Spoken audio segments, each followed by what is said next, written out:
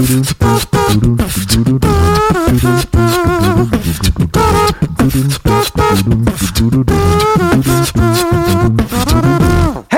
and welcome to another episode of Money Lab. I'm your host, Matt. Would you like to buy my condo? Giovanni.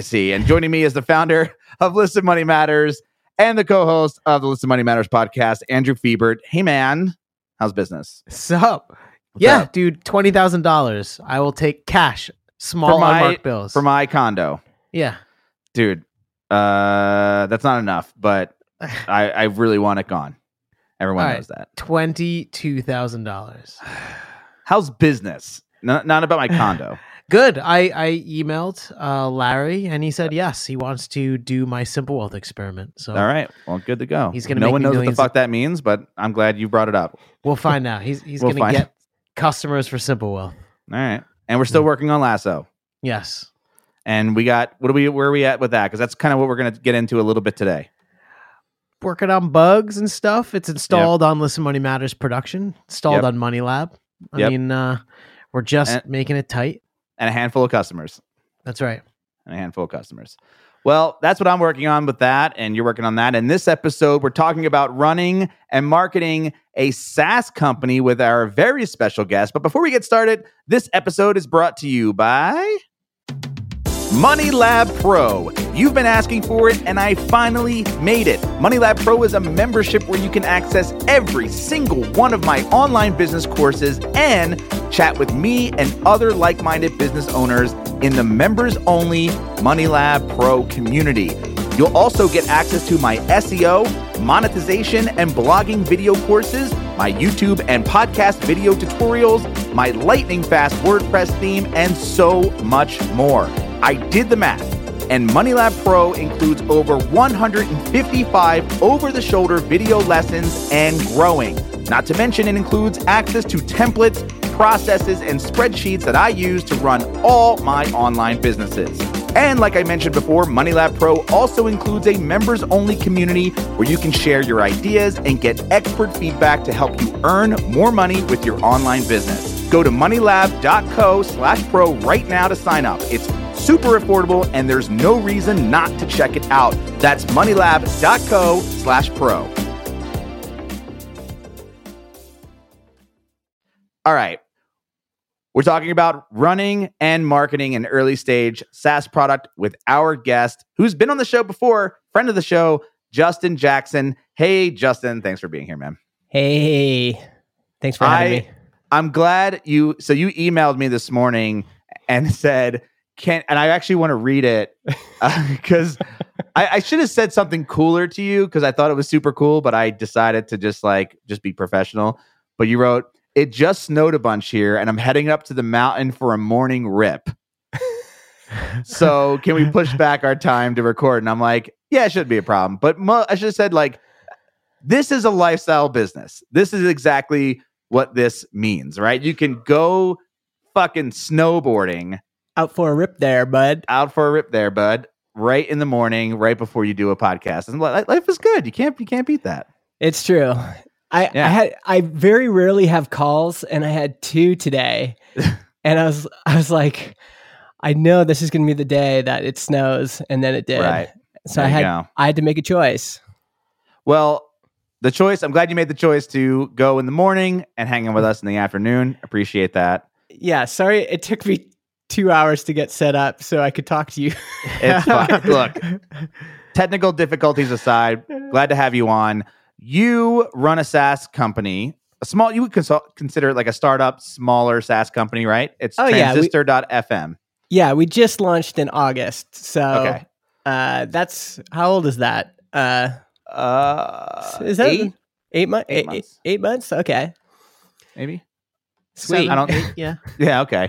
And it's a podcast hosting platform. Yeah. And you have a podcast also that talks about building that platform, right? Yeah, build your SaaS. Yeah.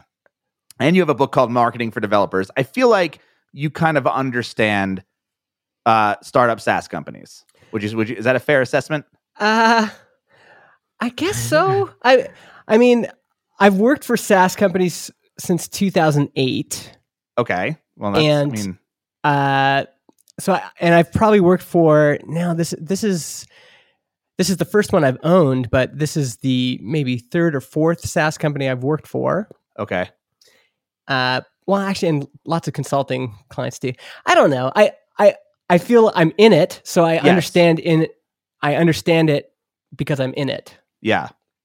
And why did you start a podcast hosting platform? Like, what was, did you? I mean, you've had podcasts previously. Like, you're also I would consider you a prolific podcaster.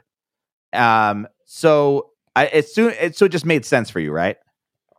No, not really. For a long time, I said I thought podcasting was a terrible business to be in.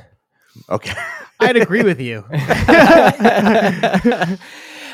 So like I had this I've had this podcast called Product People, and I've had a newsletter for Product People probably since 2012. And so I'd get lots of people pitching me ideas. And over the years, a lot of folks would say, hey, I've got this tool for podcasters. I've got, this idea for podcasters. And I would always say, don't build it, because podcasters are cheap. They want to DIY everything. It's two white dudes in a basement, talking about geeky stuff. Pogs. Yeah, pogs. And so traditionally I thought, this isn't a good industry to be in. Yeah. I think there's kind of two things that changed. So part of the motivation to build Transistor is personal. Mm-hmm. And part of it is just I felt like the industry changed. So, we're going along and things start to happen. Serial starts to happen. Yep. Gimlet happens. And almost like Gimlet in of itself would have been enough of a reason for me to start getting back into get into the podcast industry, because there was like, all of a sudden you had a big player making content, and it kind of created these waves. And then we had businesses looking at podcasting again as just another thing they needed to check off their list. Got to have a blog, got to have Twitter. Hey, maybe we should have a podcast. Mm-hmm. And I thought, okay, I don't think there's very much money in hobbyist podcasting, but brands, startups, enterprise, right? If they are starting podcasts for, different reasons, then maybe this is worthwhile. This is worth investigating. Yeah. And so, I think, there's more to it than that, but hearing some of those things, seeing kind of, okay, there's some trends here, there's some patterns here. Like Basecamp has a podcast called Rework, and that podcast has to cost them at least, I'm guessing, $150,000 in salaries. That's a big investment for a company that has like 30 people or something like that, and probably has never spent $150,000 on ads in a year ever. So why, if they're investing money in it, Cards Against Humanity had a podcast that they put on our platform, and I was like, man, that's costing them probably $150,000. So when I started to see that kind of investment from businesses into podcasting, then it made sense. Then it started to be like, okay, I think this makes sense. The viable business. And why what's the personal reason? Just like I needed something new. I did some consulting for a while, and then I launched Marketing for Developers in 2015.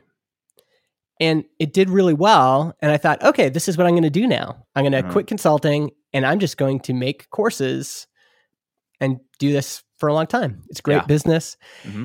And I think since then, in retrospect, it kind of felt like doing that. I tried to turn, $150,000 business into a $200,000 or $250,000 business. Yeah. And it was just hard.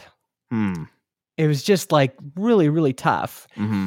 And there's this this kind of work you do where you're like trying to pump something up, and when you're pumping it up beyond what it's kind of naturally supposed to be, and you can do that for a while, like you can pedal really, really, really hard and hit those speeds, Yeah. But I just realized it wasn't sustainable over time. And so I think I was ready by the time John and I started talking. I was like, I'm ready, to start a SaaS company, like a SaaS business, specifically for the revenue model. The revenue model, and the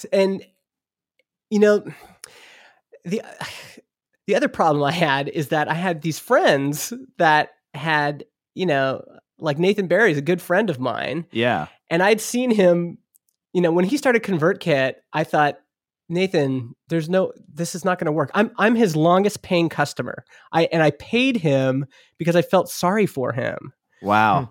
Because I was like, this is never going to work. I mean, there was MailChimp and all these huge players. Yeah, huge players. When I started paying Nathan, I was working for an email newsletter SaaS. And so I had a free account, and I'm like, okay, Nathan's like, hey, do you want to switch? I'm like, I have a free account with MailOut. And he's like, yeah, I know. But I'm like, okay, well, I'll throw you a bone and I'll sign up. But then, and I just thought his course business was amazing. Yeah, it was. It's doing $250,000 a year, and I wanted to do that. And so I thought he was crazy to leave that behind and try to go after this thing that he'd worked really hard to get. He got it to $5,000, and then it dropped down to $1,500 or something. And I was like, I don't know, dude. I think I would just double down on courses. Yeah. I thought the same thing, to be honest. And one of the things he said to me, one of the benefits of like recording all your conversations is that you could go back and like look at these things. Yeah.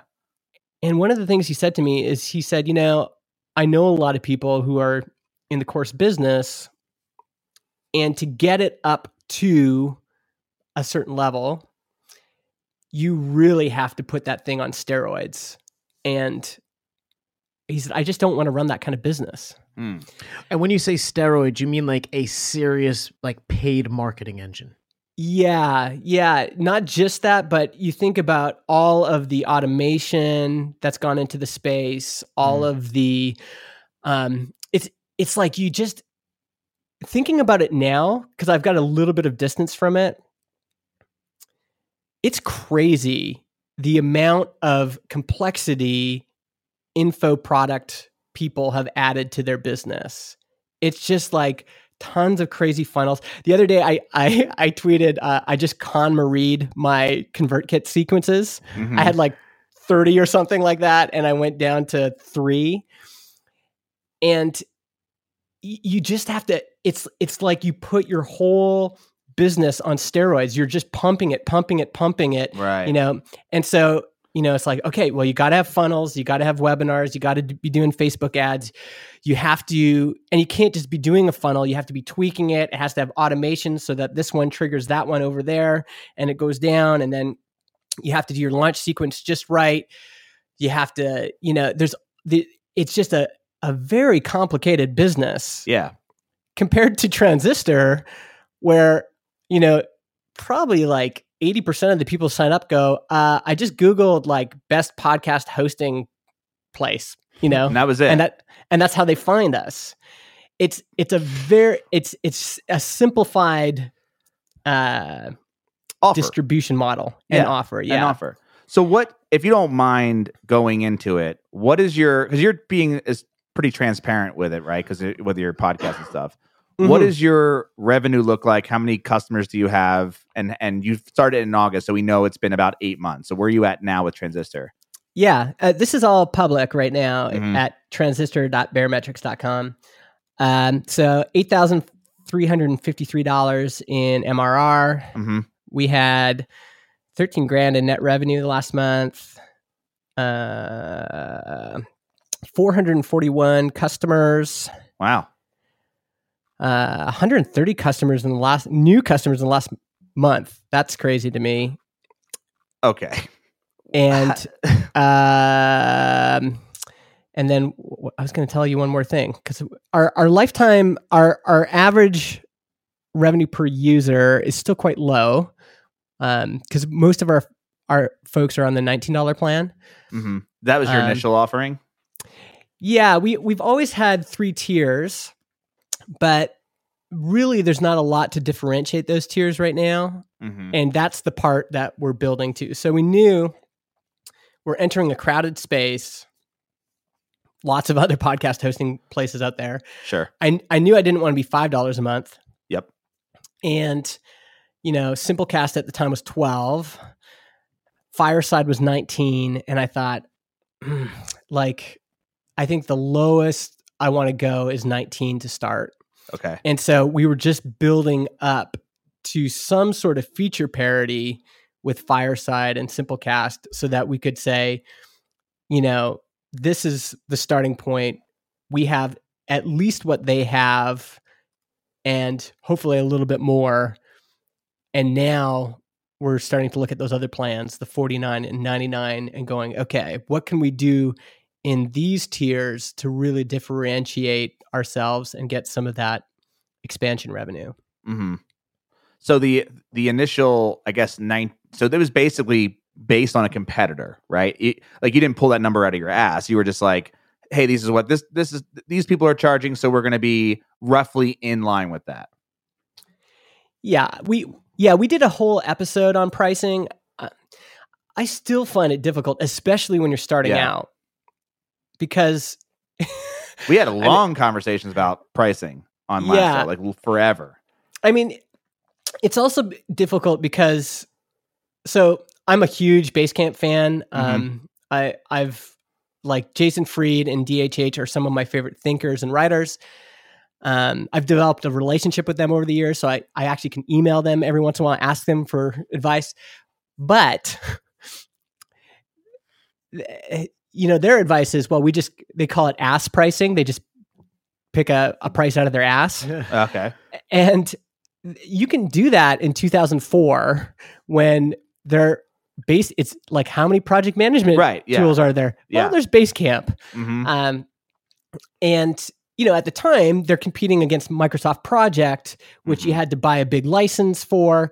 And so it was like, okay, well, we could pay monthly for this, and only, we get, I think it's unlimited users, so we don't have to buy a license for each user. And it seemed like a good deal. But now, not only do you have to pick a price, but you are entering the market at a huge disadvantage, because there's been other people running this marathon for years before you.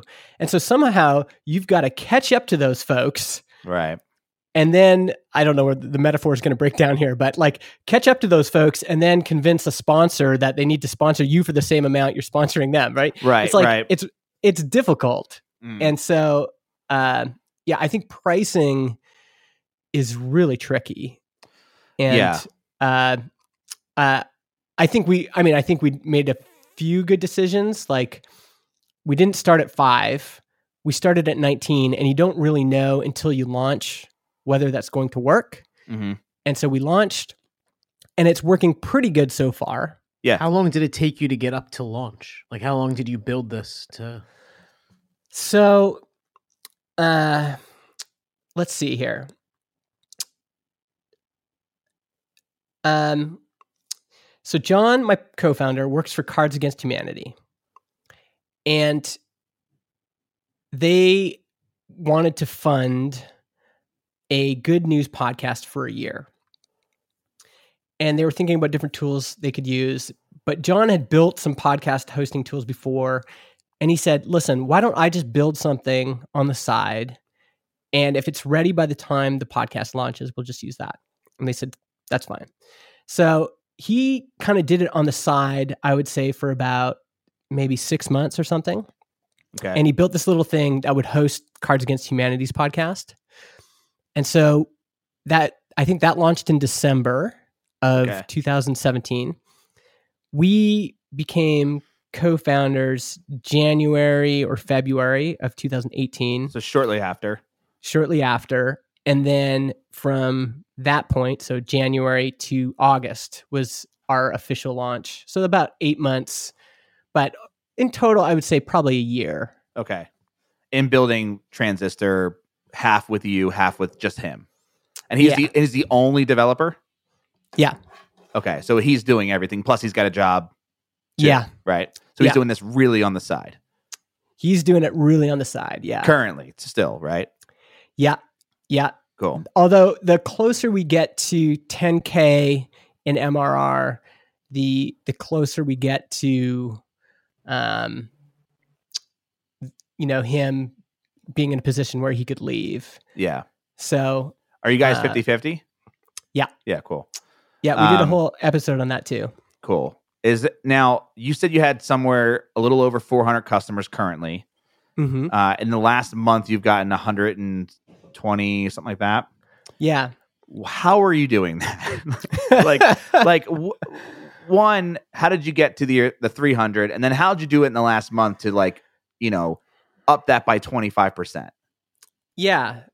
So I think our first 100, I would guess that 85 of those came from my personal audience. Okay. So just people, I've been building an audience since 2012. Mm-hmm. About 85 of those said, "Oh, when this launches, I'm going to launch a podcast with Transistor." And most of these people were launching brand new podcasts, right? Yeah, that's hard to say now. Okay. About these numbers might be a little bit off, but I think about 38% of our customers import a podcast. So 38% are switching from someone else. Okay. That's a pretty significant number. Yeah. Yeah. There's a lot to like in that, actually. Because it means that generally your people are always switching from something. Yeah. And so you're kind of always stealing time, attention, or money from a different thing. Mm-hmm. Netflix stole from Blockbuster, but it also stole from iOS gaming, PlayStation 4 gaming, anytime you might do anything with entertainment, right? Yeah. So yeah, that the fact that people switch is nice. Right. What was your question? So yeah, I mean, you got the first 85 or so with your own list of an audience you've been building. Mm-hmm. I feel like that is currently where we are right now, because I think right now our waiting list is just all people from Money Lab for Lasso. Yeah. And did you have a waiting list? Yeah. And actually, I want to pause right there because I think that was really crucial. Is one of the most underrated marketing tools you have is anticipation. Yes. It's so true. Yeah. And so we had just a very minimal landing page that just said, I can't remember what it was, and asked people to sign up. But then we communicated to that email list, like we sent them updates and things. And, if you could have asked me, hey, if you guys could have launched earlier, would you have? I wouldn't have. I would have. 8 months was perfect because you're just building anticipation. It's like your favorite part about Christmas isn't Christmas Day. Right. It's leading up to Christmas Day. Yeah. Oh, man. Your favorite part about going to a concert isn't like the actual concert. It's like, oh, I can't wait. Like you're counting down the days to see that band, right? And it gives you so many opportunities to remind people that you are going to do a thing that is hard to do ever again. You're able to send up these updates. You're able to get them on this journey with you. And so they're really invested in your story. They're invested in what you're trying to do. Like I've had numerous notes from people that said, they've emailed me and said, hey, I just signed up for Transistor. There was definitely cheaper options I could have gone with, but I'm signing up just because of your story. Interesting. That's it. And it's not like they just heard the story yesterday. Yeah. They heard it last week, the month before, the month before that, the month before that. Like it's this kind of ongoing saga momentum. Yeah. And you were emailing these people on the waiting list consistently with updates. Yeah. That's where they were hearing your story, right? Yeah. So the email was one. And then our podcast was another one, which is really fun. Like if you're following, it's like we're talking about, okay, we're doing this. All of our like anxieties, like, is this going to work? We're trying to get advice. Sure.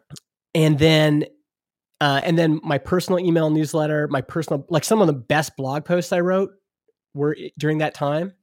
Just like, man, like the anxiety of this, the real raw stuff that's going on. Right.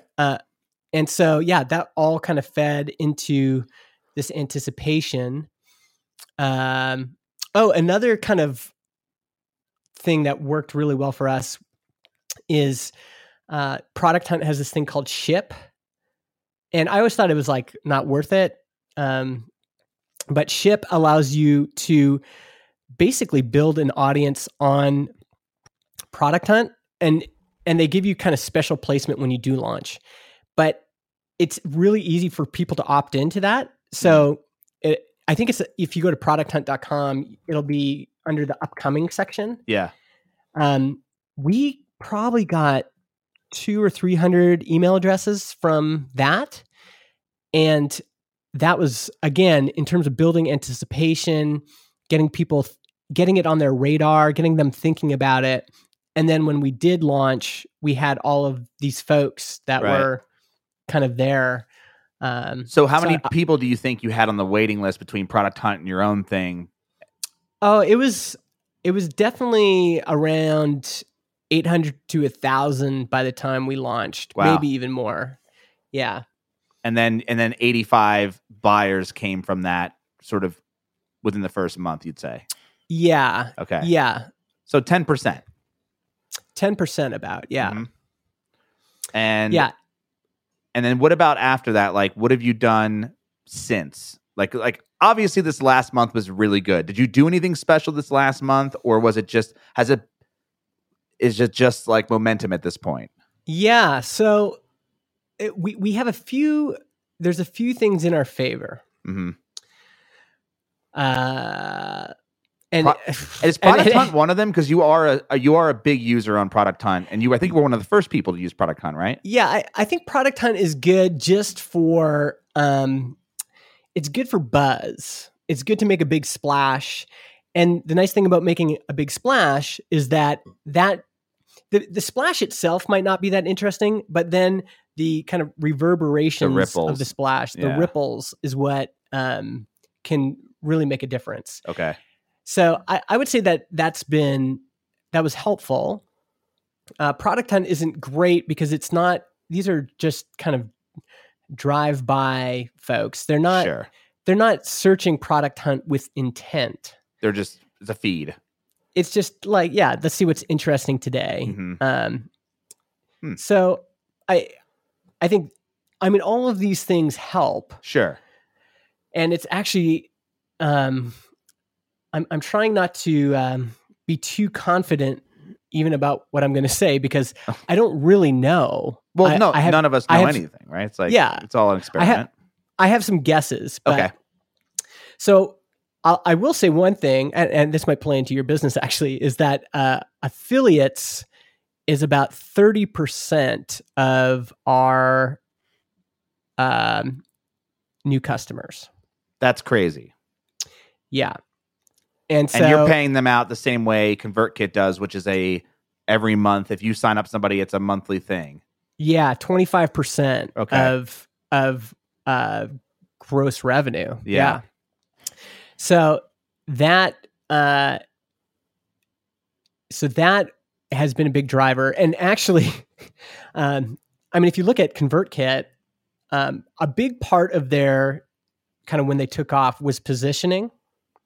Right. But really the engine that drove the increase in revenue was affiliates. Yeah. And probably, I'm guessing 3 or 4, like 3 or 4 people in particular. and then there's a long tail. And we've seen that too. Like there's a few people that drive a lot of those conversions, and then there's a long tail of affiliates. How much do you think the payout model that you guys have, which is 25% a month, matters? Because if I had hosted a podcast hosting content that was unmonetized, if you were to pay me $5 or $25, I'd probably still do it. Is it a competition with others in the space? Is it because Nathan Barry is a friend and he compelled you? I think there's a few things. Even from my personal experience doing affiliate stuff, I know what feels worth my time. And I know actually also what gives me that hit of dopamine when I see an email in my inbox. So even though I don't make a ton of money, I should have become a ConvertKit affiliate from day one. I waited way too long. But every time I get that ConvertKit affiliate email, it's like, yeah. Like, where else can I put this link? It just makes you feel good. Sure. And it's still, even with... It's also a marketing reminder that you're using, you know what I mean?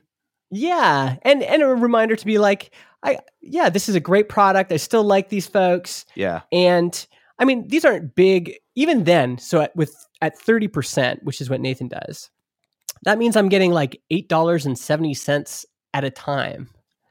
Right. So even that's not very big, but it's big enough that it makes me feel something. Mm-hmm.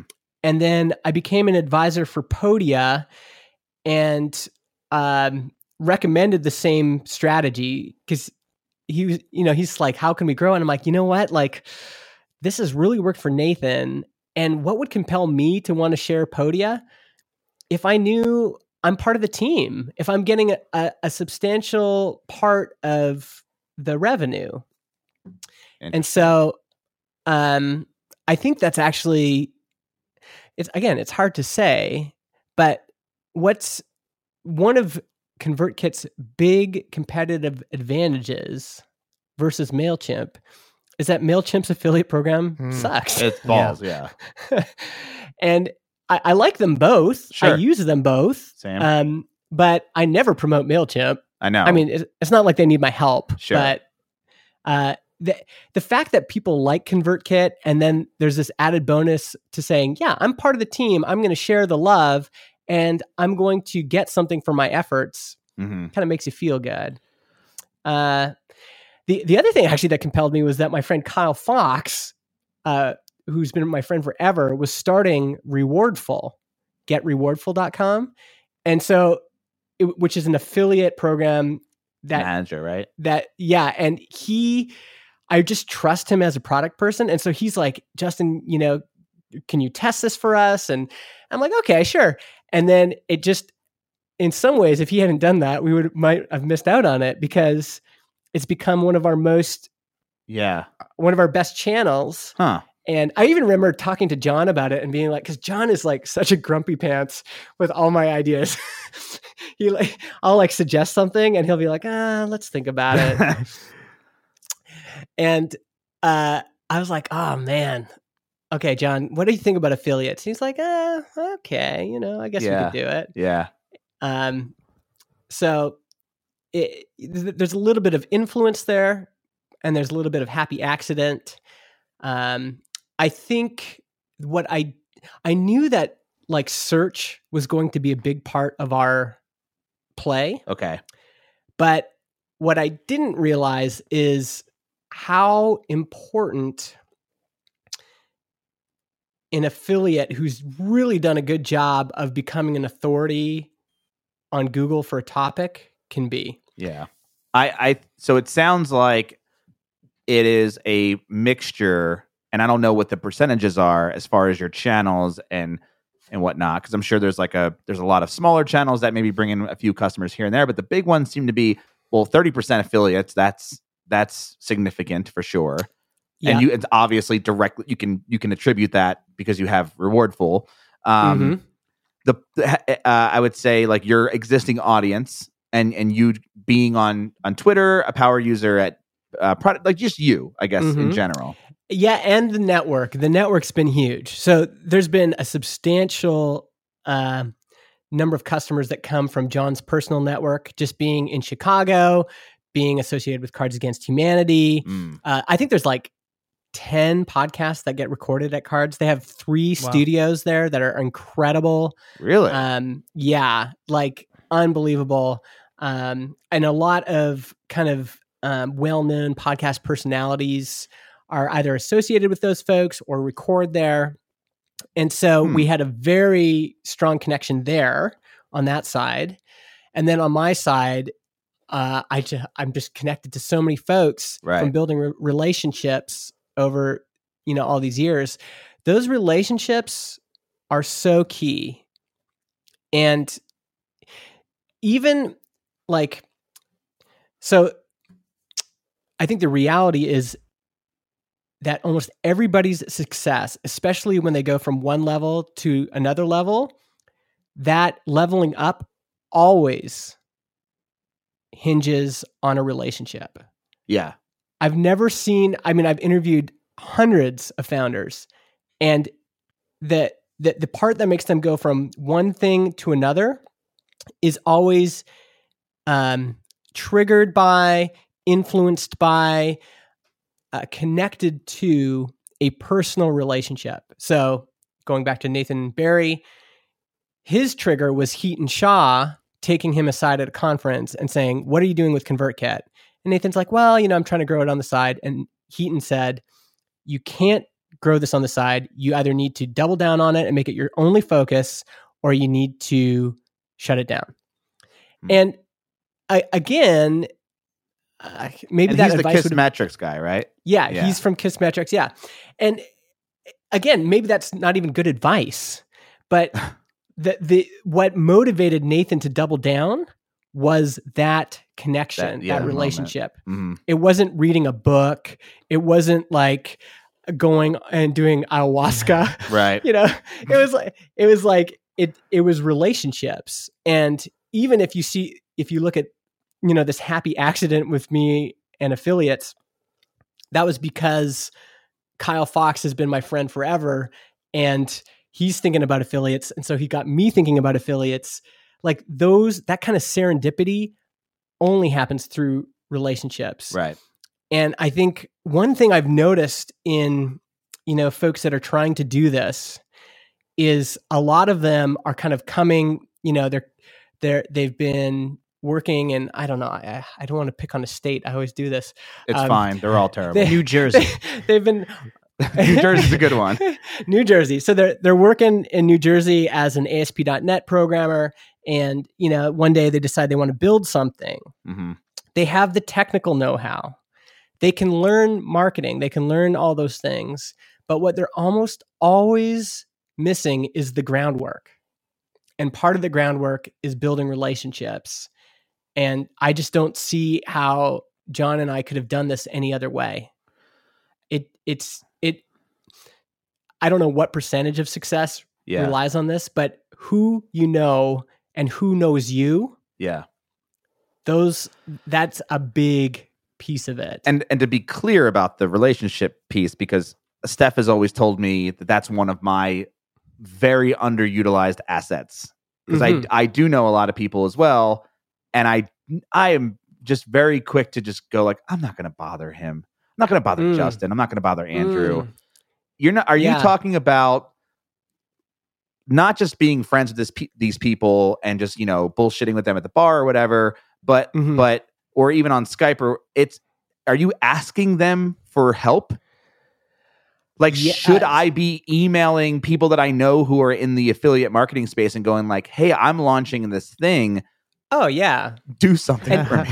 Yeah, and but you should be doing it way before in the same like building it, putting it on somebody's radar. Yeah, is like I can't tell you how many friends I have that have come to me and gone, "Hey, I launched this thing today," and it's like a shock. Like where you been? What you were working on that, right? And it's almost their identity doesn't seem to match up. Like in my mind, they're like, you know, like with you, it might be, wait, I thought you were the Money Lab guy. Right.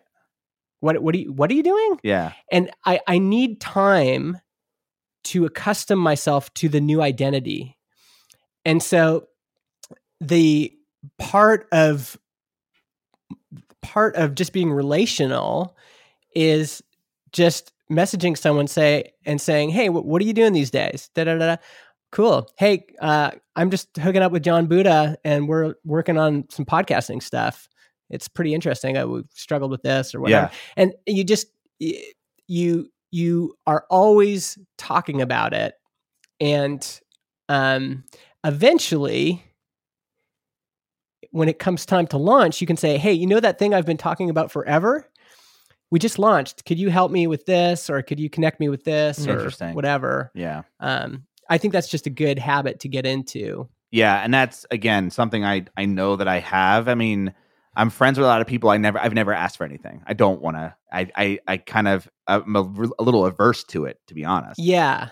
Well, Kyle is a good friend of mine. Like, Yeah. I care about him deeply. He had to bug me a shit ton. Really? And I know it's out of character for him too. Okay. Like he's very kind of private. And he was trying to build something and he needed help. He was like, Justin, can I please do a screen share with you? Yeah. And show you what I've built so far. And I was like, yeah, we'll do that sometime. He asked over and over and over again.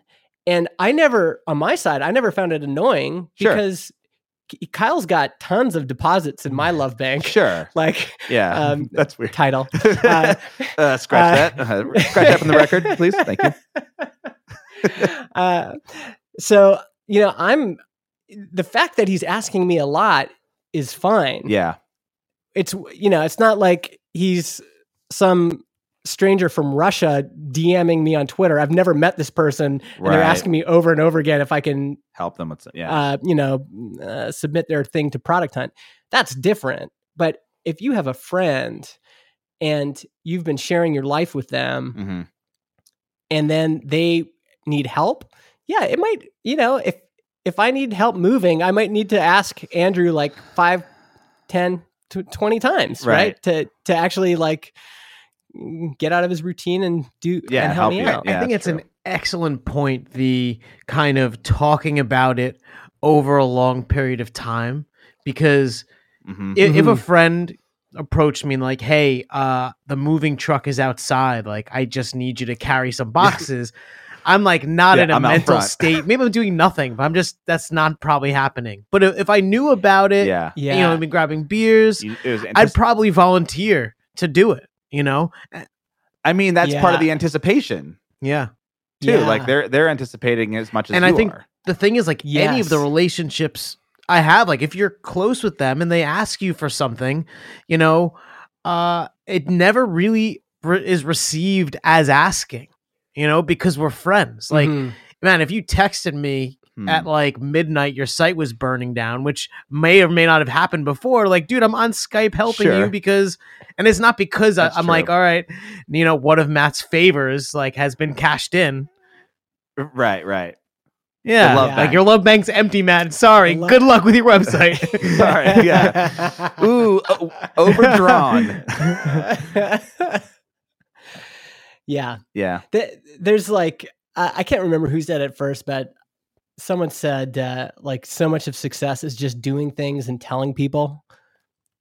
That's like a lot of it. I mean, that's like what Money Lab's based on. Is just me telling people what I'm doing live in public, And I think that's part of the reason we have, right now about 250 people on the waiting list for Lasso, but that's all we've done. We haven't tapped our other audiences or used Product Hunt or done Facebook ads or affiliates or anything like that. It's just us talking about it on this show, which, has a decent size audience. We're not, crushing it by any measurable metric. And same with the website. The website gets, couple thousand people a month, and that's super organic. And it's just I'm glad that they're there. Would love more. I think 1,000 would be great. Yeah. One thing that surprised me is I had Rob Walling, who was the founder of Drip. He once told me, Because in my mind, it was like, no, it's all about your personal audience. Sure. Like that's everything. Yeah. And I always looked at Rob and said, man, like your personal audience must have killed it for you on all the stuff you've done. And he would always say like, nah, it's like not that big of a part of it. And I was always confused by that. Yeah. Like, what do you mean? It has to help. You have this huge platform. But now I'm starting to get it. It's really helpful to kind of get things started. But eventually you need to find a different engine that's not just focused on you. Right. Like, I'm sure part of the Virgin brand is, Richard Branson. Sure. But they probably sell a lot of plane tickets for other reasons, Yeah. other than just the fact that it's Richard's thing. It's also shut down, so. Oh. Too soon. Too soon, yeah. But you're right. I think the other engine, I think, and the other engine for you right now, one of them being affiliates, the other one you mentioned earlier, people are searching on Google for best podcast hosting, and there you are. That's not on your site, right? Because then that would be, of course they're going to put themselves, it's on transistor.fm. Or did you you did do some outreach to some people who were, writing these articles, I'm sure. Yeah, I mean, we're starting to do some more of that. We rank for, I'm always like scared to say what we're ranking for. Right. I guess, people can looking see, it up but, right now. Like, there's we don't. One thing we do rank for is private podcast. And so that was interesting because I put that, I saw that as an opportunity, and then, what is it? Create a private podcast. And so, I saw that as an opportunity. I went after it, and lo and behold, we start getting a lot more, people coming in. Yeah.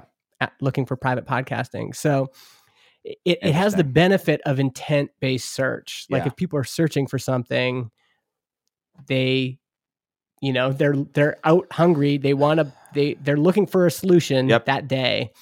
And I know for you two, this is probably like, okay, Justin, yeah. But for someone that was so focused on personal brand, I remember I sat next to Brian Dean. Is that his name? Backlink Code. Yeah. Yeah. And we were speaking at a conference, and he's like, so what do you do? And I'm like explaining it. And he said, so you've done all of this with no SEO? And I'm like, yeah, like it's just all like, and that was so foreign to him that it was just all based on my brand. Like no one, if you search for Justin Jackson, you find like an NFL player and a basketball player. Like I've got terrible results for my name, but the brand that I created was driving a lot of that. Interesting. But SEO is huge. Like people actually like sitting down and going, okay, got to solve the boss's problem today. He wants a private podcast. Let's look at private podcast. Okay. A few options. And you think that's a huge channel for you? I think it will be bigger. I don't think we've quite even scratched the surface of it, because the site is, not very old. We still have, lots. I'm still learning SEO. There's lots of things we can do there. So I'm curious, if you were just to bullshit a number, ballpark it per month, how many customers do you think that you're getting from SEO? Is this like literally the other 60% roughly? Yeah, I would say yes. You have to also understand that this goes back and forth sometimes. So yeah, I would say it's probably like 30, 60, and 10. Does that add up? So 30% affiliates, 60% search. Wow. No, sorry. Yeah. And then 10%. Okay, because I find personal I brand. find this fascinating. So in February, you gained 115 customers. I'm looking at Baremetrics right now. And so 60% of 115 boopy boop is 69 people. And all right, calculators. And I'm looking on Ahrefs, And not to be a dick, but your shit is not great. I'm not impressed by your SEO stuff. But I'm looking at Private Podcast and all of like the terms that you rank for, and like these are like really targeted searches. And so, it looks like you maybe get 3,000 people a month to the site, but 69 are converting, which is like real serious income. Yeah. God forbid if you see that scales up very well. It sounds like. Yeah. I should have come more prepared for. No, that's. So I think there's some advantages there. The other thing is that this won't last forever, but right now we're the new kid on the block. Sure. And you get some interest just from being the new thing. And so your stuff is, just a little bit cleaner than some of your competitors. It's like, hey, I'm going to try this out. This doesn't look great. Yeah. So let's check this out. So you mentioned earlier about people switching. That was a good thing, right? You said like about roughly 40% of the people switching away from, is a good sign. And I want to read a tweet by you, if you don't mind. Yeah. Okay. The tweet was back in February. Is this like me being brought before Congress or something? Michael Cohen. We have some questions. So back in February, you said a lot of bootstrappers think they have a marketing problem. I need to get better at marketing. This is what they usually say, but it's more likely that you have a product problem. Do customers really want this? Do they care enough to switch to a new solution? So how do you get people to switch to your SaaS product when they're already using a similar product? So I think that the ongoing theory I have is that so there's definitely just people that just like look for it on Google, find it, and then, move. Yeah. Buy. There's another group where it's all about, and I'm stealing this from Seth Godin, people like us do things like this. That has a huge amount of power. This idea of people like us, like identifying who they are, like people like us don't go to Starbucks. Sure. People like us go to this coffee shop. Yes. People like us don't use I just went blank. Don't use Moz. They use Ahrefs. Yeah. Do I say Ahrefs? Ahrefs is right. No, Andrew always says it wrong. Okay. And then there's you can create, or there can be, we'll see if we can create them, but there's movements of, people like us now, we don't use Libsyn, we use Transistor. Yes. And when that movement starts, when it feels like everybody is switching from Gmail to Superhuman or from HipChat to Slack, it is very difficult as a human being to not want to join in. And I think I'm feeling that way about ConvertKit, to be honest. Yeah, ConvertKit just was able to ride a bunch of this wave. Yeah. And same with DuckDuckGo. That his big kind of inflection point came when there's all this, privacy stuff and Google and So people like us do things like this, I think, is a really powerful concept and motivates a lot of switching behavior. And so now that doesn't really match up with that tweet, which is the tweet is basically saying there has to be something compelling about what you're offering that would make someone switch. And actually this is almost an opposition to that tweet, which is saying like right now I'm saying some of it is just the momentum that happens. Yep. But it is hard to have that momentum if the product itself is not good. Sure. So that tweet was motivated by something Peldy from Balsamiq said, which was, if your product is remarkable, it's a lot easier to get noticed. Right. And does that have to be right out of the gate? I think there has to be something. You either have to be new, different, or best. Okay. And okay. And if first, different, or best. Okay, right. Okay. Same as new. And yeah, and so there has to be something remarkable about it. I think part of what makes Transistor remarkable is our story, our personal brand, our transparency. That is part of what makes it remarkable. Yeah. But there are people that are, these people finding us on Google are going, they don't care about that. They're saying, well, I compared your player to Libsyn's and yours just looks better. Looks better, right. Well, yeah. And so there has to be something remarkable that would make someone switch. And another part that I'm kind of addressing with that tweet is there's people that say, well, I'm going to just build a better version of that thing. Mm-hmm. But better is very subjective. And to get me to switch, like at this point, to get me to switch off Slack, I don't even love Slack anymore. Yeah. But to get me to switch, you'd have to be pretty fucking awesome. Yeah. Or something would have had to have happened. Or all your people are over there. All of the friends are moving, which is what happened with HipChat, right? Yeah. Like everyone, HipChat must be going, what the hell? Right. Like, what did we do wrong? And in a lot of ways, they didn't do anything wrong. They just got hit by this wave of... The click moved over.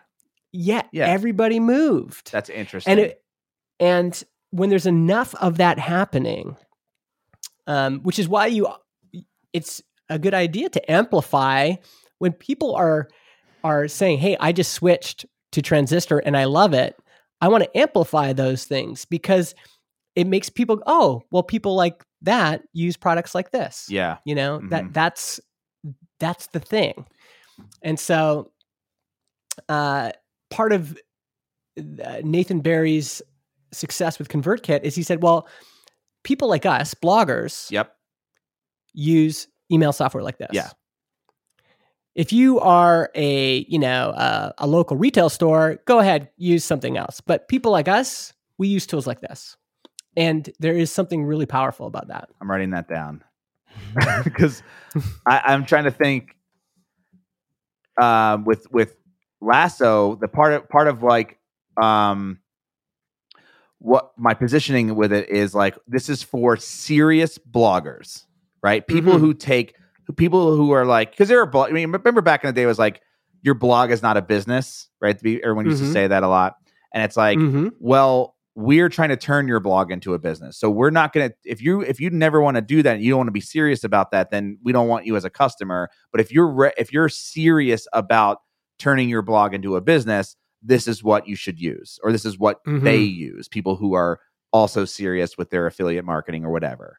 So that does sound powerful to me, because I've been trying to figure out where the positioning is for Lasso. It's mostly like, if you're an affiliate marketer, you can use our product, sure. And if you're on WordPress, not a powerful place to be. You're like, okay, I have WordPress and I want affiliate income too. I'm not going to pay $49 a month or whatever. So, but if you're like, hey, if you're fucking serious about this shit, like we are, and you want to, you're part of this like community of like serious affiliate marketer bloggers, then this is what you should use. Yes. Yeah. That is, I would say that's good positioning. Okay. And I think you can start practicing this now. So I think I just did. Well, it's good. It's good. But with your landing page right now, like you could have, you could have some human faces on there right now of people that are just like, man, I can't wait for this. Or this is the tool. I got a sneak peek into this yesterday, and this is the tool I've been waiting for. Interesting, because now I'm looking at our landing page, which is our headline is, your website is under monetized.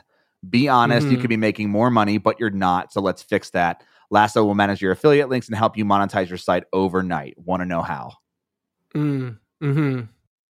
That feels like I'm kind of berating people for not having a good. I mean, that's what my angle was like, you fucked up, guy, and we're gonna help you fix it. Yeah, you know what I mean? yeah. Which is that's actually very common. Okay, and I don't know how effective it is because that's kind of like the that's the classic product person positioning. I'm guilty of it too. It's like Basecamp sucks. Why are you using Basecamp? Right. I built something better. Yeah. Like, come over here. No one really like wants to hang out with that kid. You know, like is it a little negative? Yeah, like if you have a friend over at your house and they're looking around, they're going like, "Man, your place sucks. Right. Like, you should come to my place. It's way better." Yeah. Like, I don't want to play with that kid. Yeah. I want to. No He's way. a little cocky. Yeah. But if you and your buddies I've got 4 kids, so I see this dynamic all the time. My teenagers, it's like if your teenage friends are saying, "Hey, kids like us play on PlayStation 4." Right. Then you're sure as hell not going to go get an Xbox One. Right? Like, there's no way.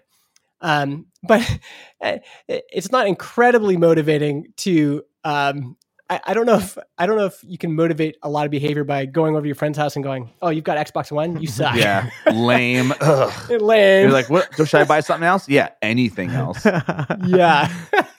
Yeah. That's like, fuck me. Yeah. I get that.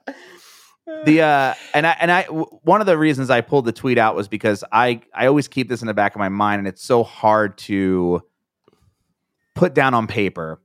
But I've always thought I really want to just spend time building a product. I wish I could just kind of hide away and just develop this like amazing piece of technology, get a few customers, and because it's so great, people will just go like, "Dude, this is the best thing," and they'll spread it for me. It's sort of like Elon Musk, who's building a Tesla, which is an amazing product, and everybody wants a Tesla, and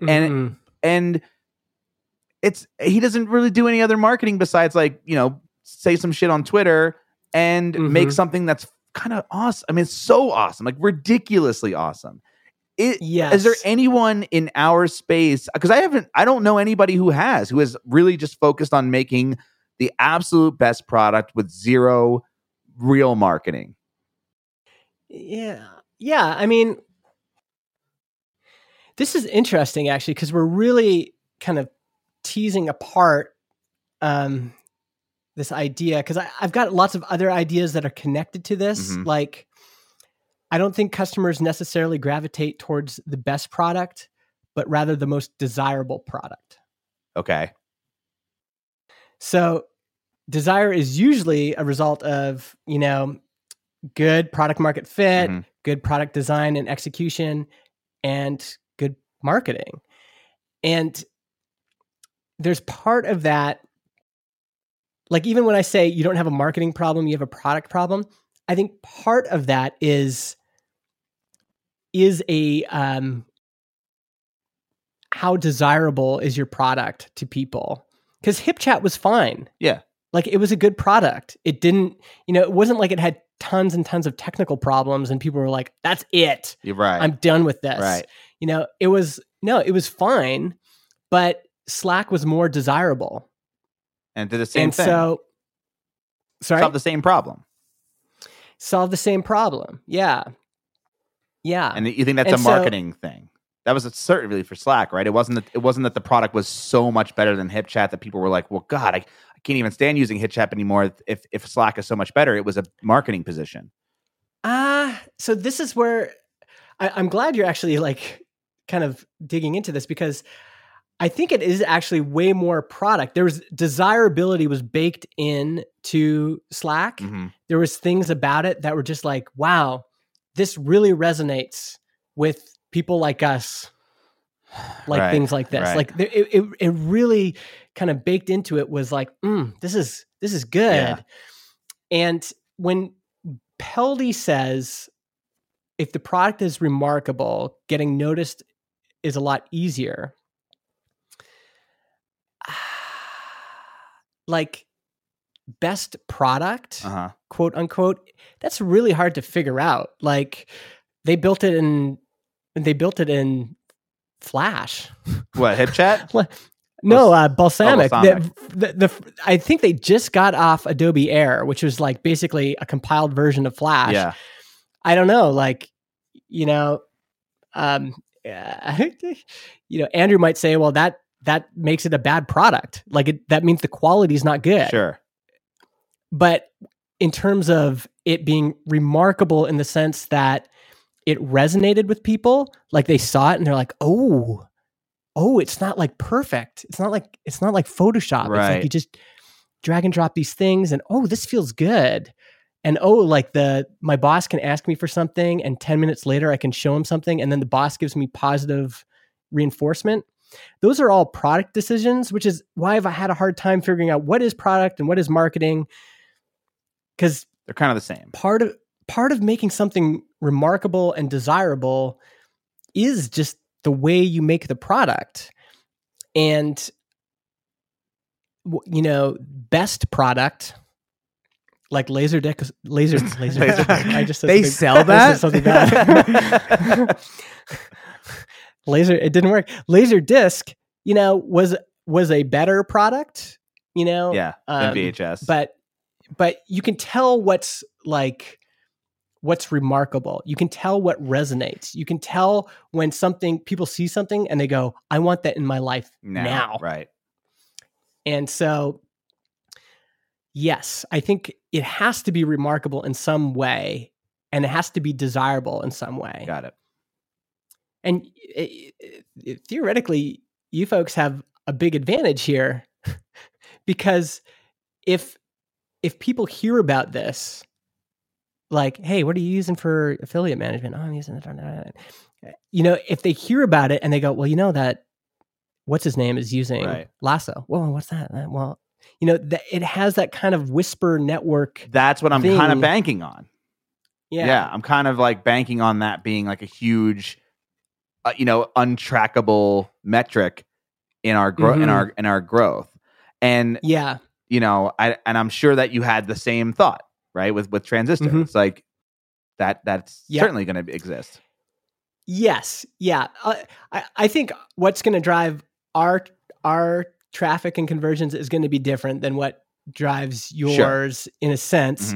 Because we also have, I'm not sure how, like we have this thing that if you have the Transistor player embedded on your website, it's like, say it's like some cool folk singer or something, and someone goes to that page and goes, oh, this is nice.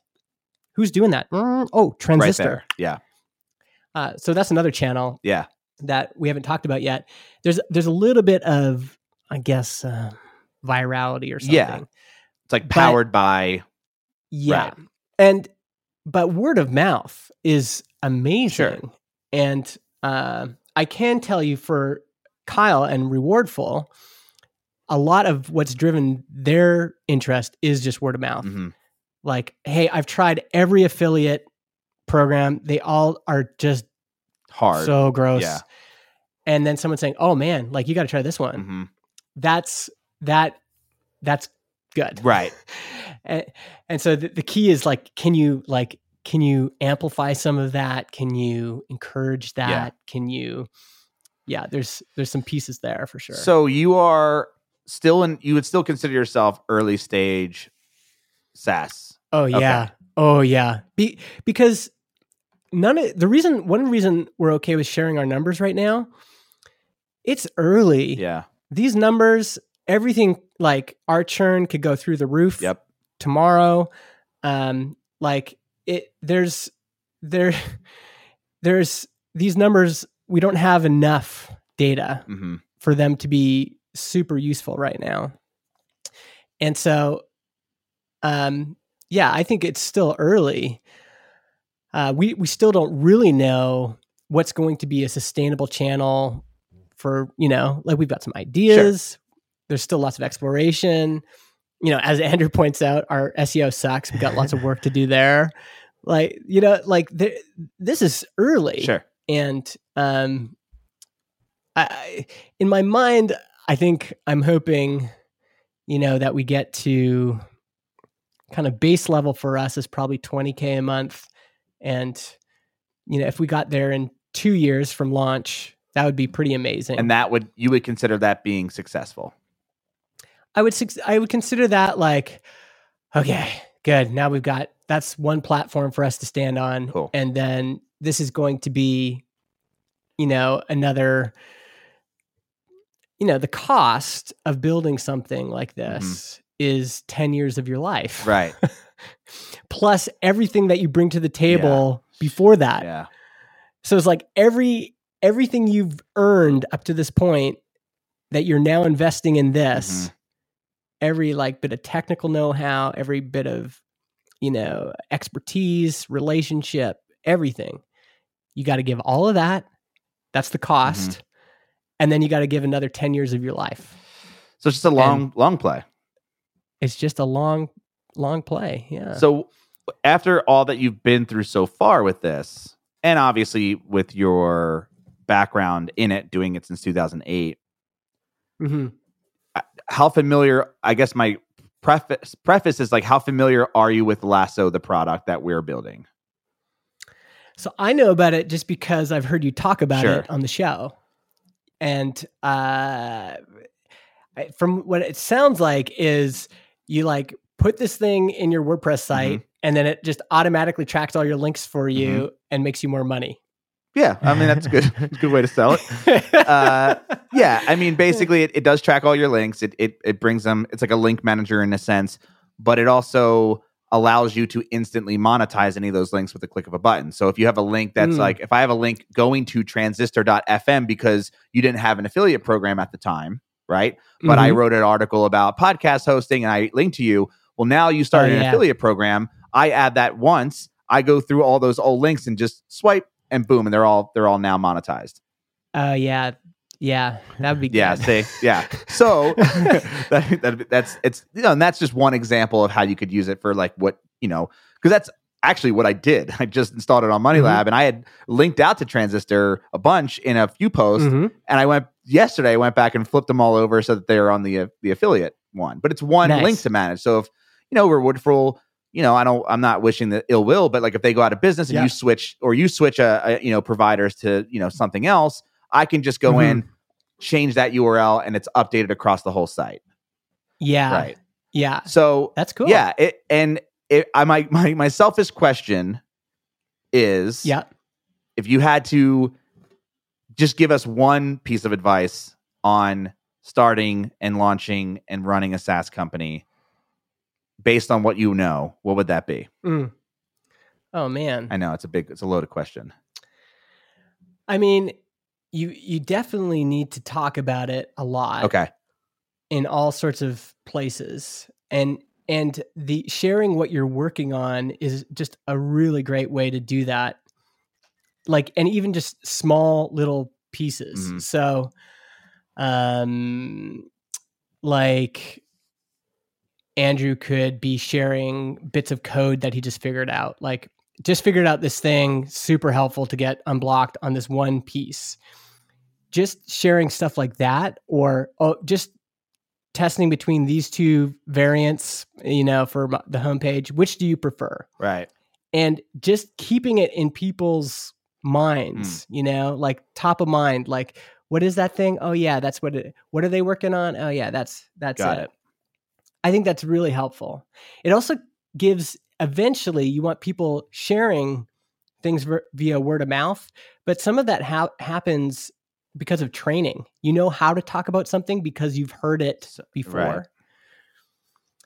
Right. The other thing I would be doing is, because you have a beta customer right now, right? Yeah. I would, if they are okay with it, I would be putting their faces on your homepage now. We could check out certainly do that.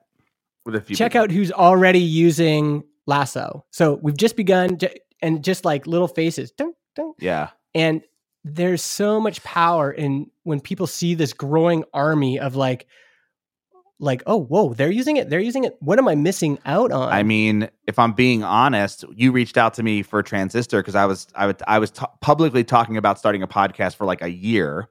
You reached out to me, and I think the thing that sold me the most was like Cards Against Humanity. And I am a subscriber to that. Like I donated to the, what is it? Cards Against Humanity Saves America or some shit like that. Yeah. And they had this, And I remember them getting the Good News podcast, and I was like, that's genius. Yeah. Like, what a genius idea. Because I'm just like a Cards Against Humanity like fanboy in all their marketing. And when you said that, I was like, that legitimized it for me. I'm like, oh, you know, whether it was, you know, it is social proof. It's what that was. Yeah. Right. Yeah. Well, and think about, again, what Pat Flynn did for ConvertKit. As soon as you know Pat Flynn's using it, a lot of questions disappear. Like, can they handle my email list? Well, Pat Flynn's using it. Sure. Can you handle my podcast? Well, Cards Against Humanity is using it. Yeah. It really helps. And the legitimizing is very powerful. Yeah. Yeah. So I think everybody can do that when they're building products, and you can start doing it now. And it doesn't have to be in a sleazy way. It could just be like, hey, check out who's using it now, or look how this person is using it. Or just a really encouraging day today. We had one of our customers send us the screenshot. It's like how much they've earned. It's super, really helpful. Yeah. And people, I'm trying to give an example. I've seen products that I think are really good that are, for example, earning customers lots and lots of money, but nobody's talking about it. Right. And when people start talking about it, that's when they notice. It's like, oh, okay. Whoa. Oh, that's interesting. They made how much? And that gets shared like crazy. All over the place. Yeah. People start talking about it. So put some faces on your homepage. And we can do that very tongue in cheek if we wanted to. You know what I mean? A lot of things can be done that. A lot of like douchiness can be hidden with just being honest about what you're doing. Sure. Yeah. Just don't get too smart about it. Sure. Because sometimes when you're being smart, you're just hiding insecurity. Yep. So you want to do it in a way that is like saying, here's people that are using it, and we are okay with that. That's funny you bring that up because Chase Reeves gave me that advice when I launched Asana for Bloggers, and my original sales video was very purposefully like written, and I memorized it, and it was awkward. It was so awkward, and I was trying to like make people feel uncomfortable watching the sales video.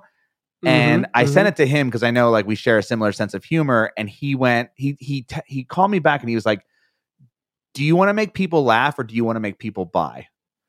And I was like, I want people to, he's like, I want people to buy it. He's like, well, then this is not going to work. Because it was way too weird and awkward. And like, there's obviously things that like Cards Against Humanity is a great example of people who do that very well.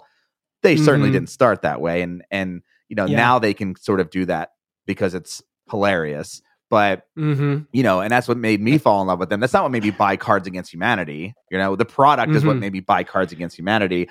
The marketing, I'm just a fanboy of. You know what I mean? Yeah. Yes, exactly. So what's next for Transistor? Where does this go? Like in the near future? I mean, we're still moving forward. We're just trying to hit, we've just got milestones. Like next milestone is 10,000 a month. And then, it's hard to say when it's so early. Yeah. Like we have some really cool stuff we want to build. And we also I just want to make people successful. So the biggest risk for us is someone signs up and never publishes an episode. Right. I want to try to think about creative ways to solve that problem. And a lot of it is just kind of like slowly, like every day, like, okay, I'm going to write an article. I'm going to write a help doc. I'm going to create a video. Yeah.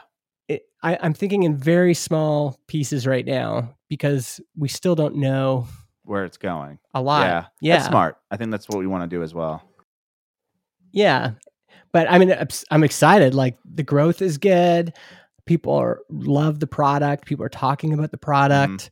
I really like doing customer support for it. We have this, one of those chat widgets, and I'm just in there all day, just like responding to people. asking a lot of like, where did you hear about us? What made you switch? What brought you here today? Yep. Like what's going on in your life that brought you here today? This is weird. Yeah. That you showed up. Yeah. So and you're taking care of that personally.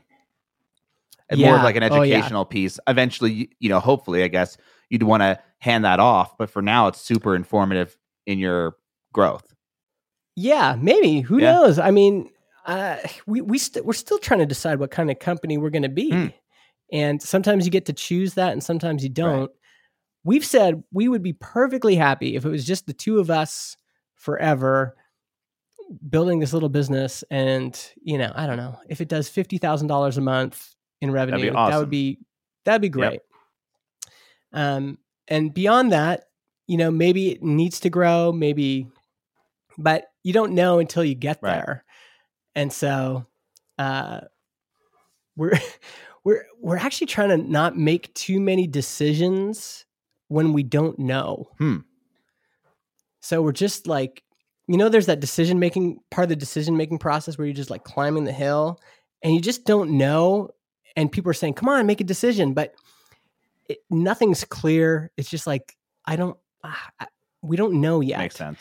But then when you get to the point where you're like, oh, wait, now I can see it. It all clicks. It's here. Now we can make a decision. So we're trying not to be too fast about any of this. Just trying little things here and there. Let's just like keep working, keep talking to folks, keep doing things. Cool.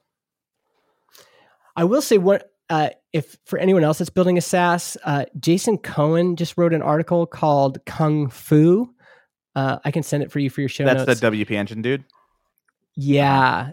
And I think you folks would really like it. Jason is like an engineer by kind of training. He's very analytical and he just has all of this bite-sized advice for building a SaaS in one article.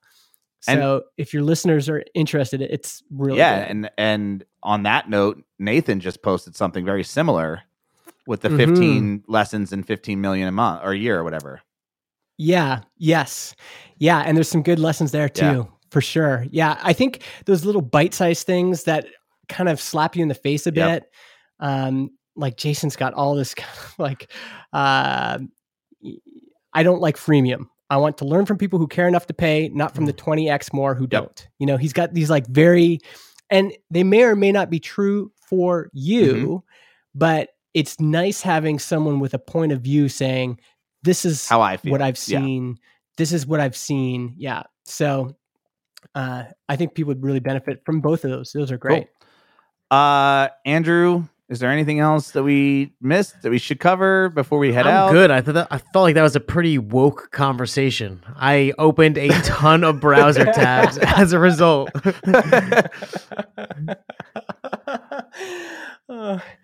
Nice. I mean, nice. Certainly a selfish episode for us, but I mean, it's eye-opening for sure. And we're just getting started. We're still we're not even, we're still basically in beta right now. So, and a much smaller product in my eyes, but it's just interesting. Yeah, no, I think you're onto something. I think there's lots of, there's lots of ways you could go with it for sure. And I mean, if you already have people using it, are they paying? Yeah. We have no free customers at all. Yeah, that's not even great. us. Yeah. We're paying for our own product. Oh, nice. Oh, wow, that's awesome. I've never. That's really cool, actually. Yeah, getting people to pay early is so helpful. Yeah. Just even if you're going to launch freemium eventually, I recommend like credit card up front, and you learn so much from those folks that cared enough to take their wallet out of their pants and take out the credit card, and like that still blows my mind that happens on the internet. I agree. So. Well, Justin, thank you for coming on, man. Again. Oh yeah. Thanks. Anytime. Yeah. Andrew, of course. Thank you. I just sat here and just read the things that Justin brought up. Open up like every browser tab. I know the product on pricing, all that. All right. Well, I want to thank Todd for sending in my new middle name. Would you like to buy my condo? Todd, would you like to buy my condo? That would be great. I would, if you live in New Jersey and you want a condo, It's for sale, right? It could be for sale at any time. It's vacant as we speak. So going bid is 23,000. That's why that's. No, it's not. No, it's not. Well, but people can upbid it. People can I think this is good. I think Andrew's initial thing was good. Yeah, now people, it's at 23. Just call in your bids. It's like eBay. You started at 99 cents, and you just wait for it to naturally come up to the price you deserve. Yeah, except all the bid updates happen when you publish a podcast. So it's like the slowest auction ever. I want to thank our guest, Justin Jackson. Justin, where should people go to find you online? I write at justinjackson.ca and transistor.fm. Sweet. Andrew, thanks again, of course, for coming on. Head over to Money Lab to read more about our business experiments like the one for Lasso and our challenges. And you can email me, matt@moneylab.co, with topics you'd like us to discuss on this show. And feel free to send me a new middle name suggestion. I want a new one because that one is terrible. Unless it works, then it's great. If you like this show, please subscribe on Apple Podcasts, Overcast, Pocket Cast, Player FM, Google Podcasts, iHeartRadio, Spotify, or wherever you normally listen to podcasts. And when you do, leave a review. All right, that's it. Thanks for listening. Bye-bye.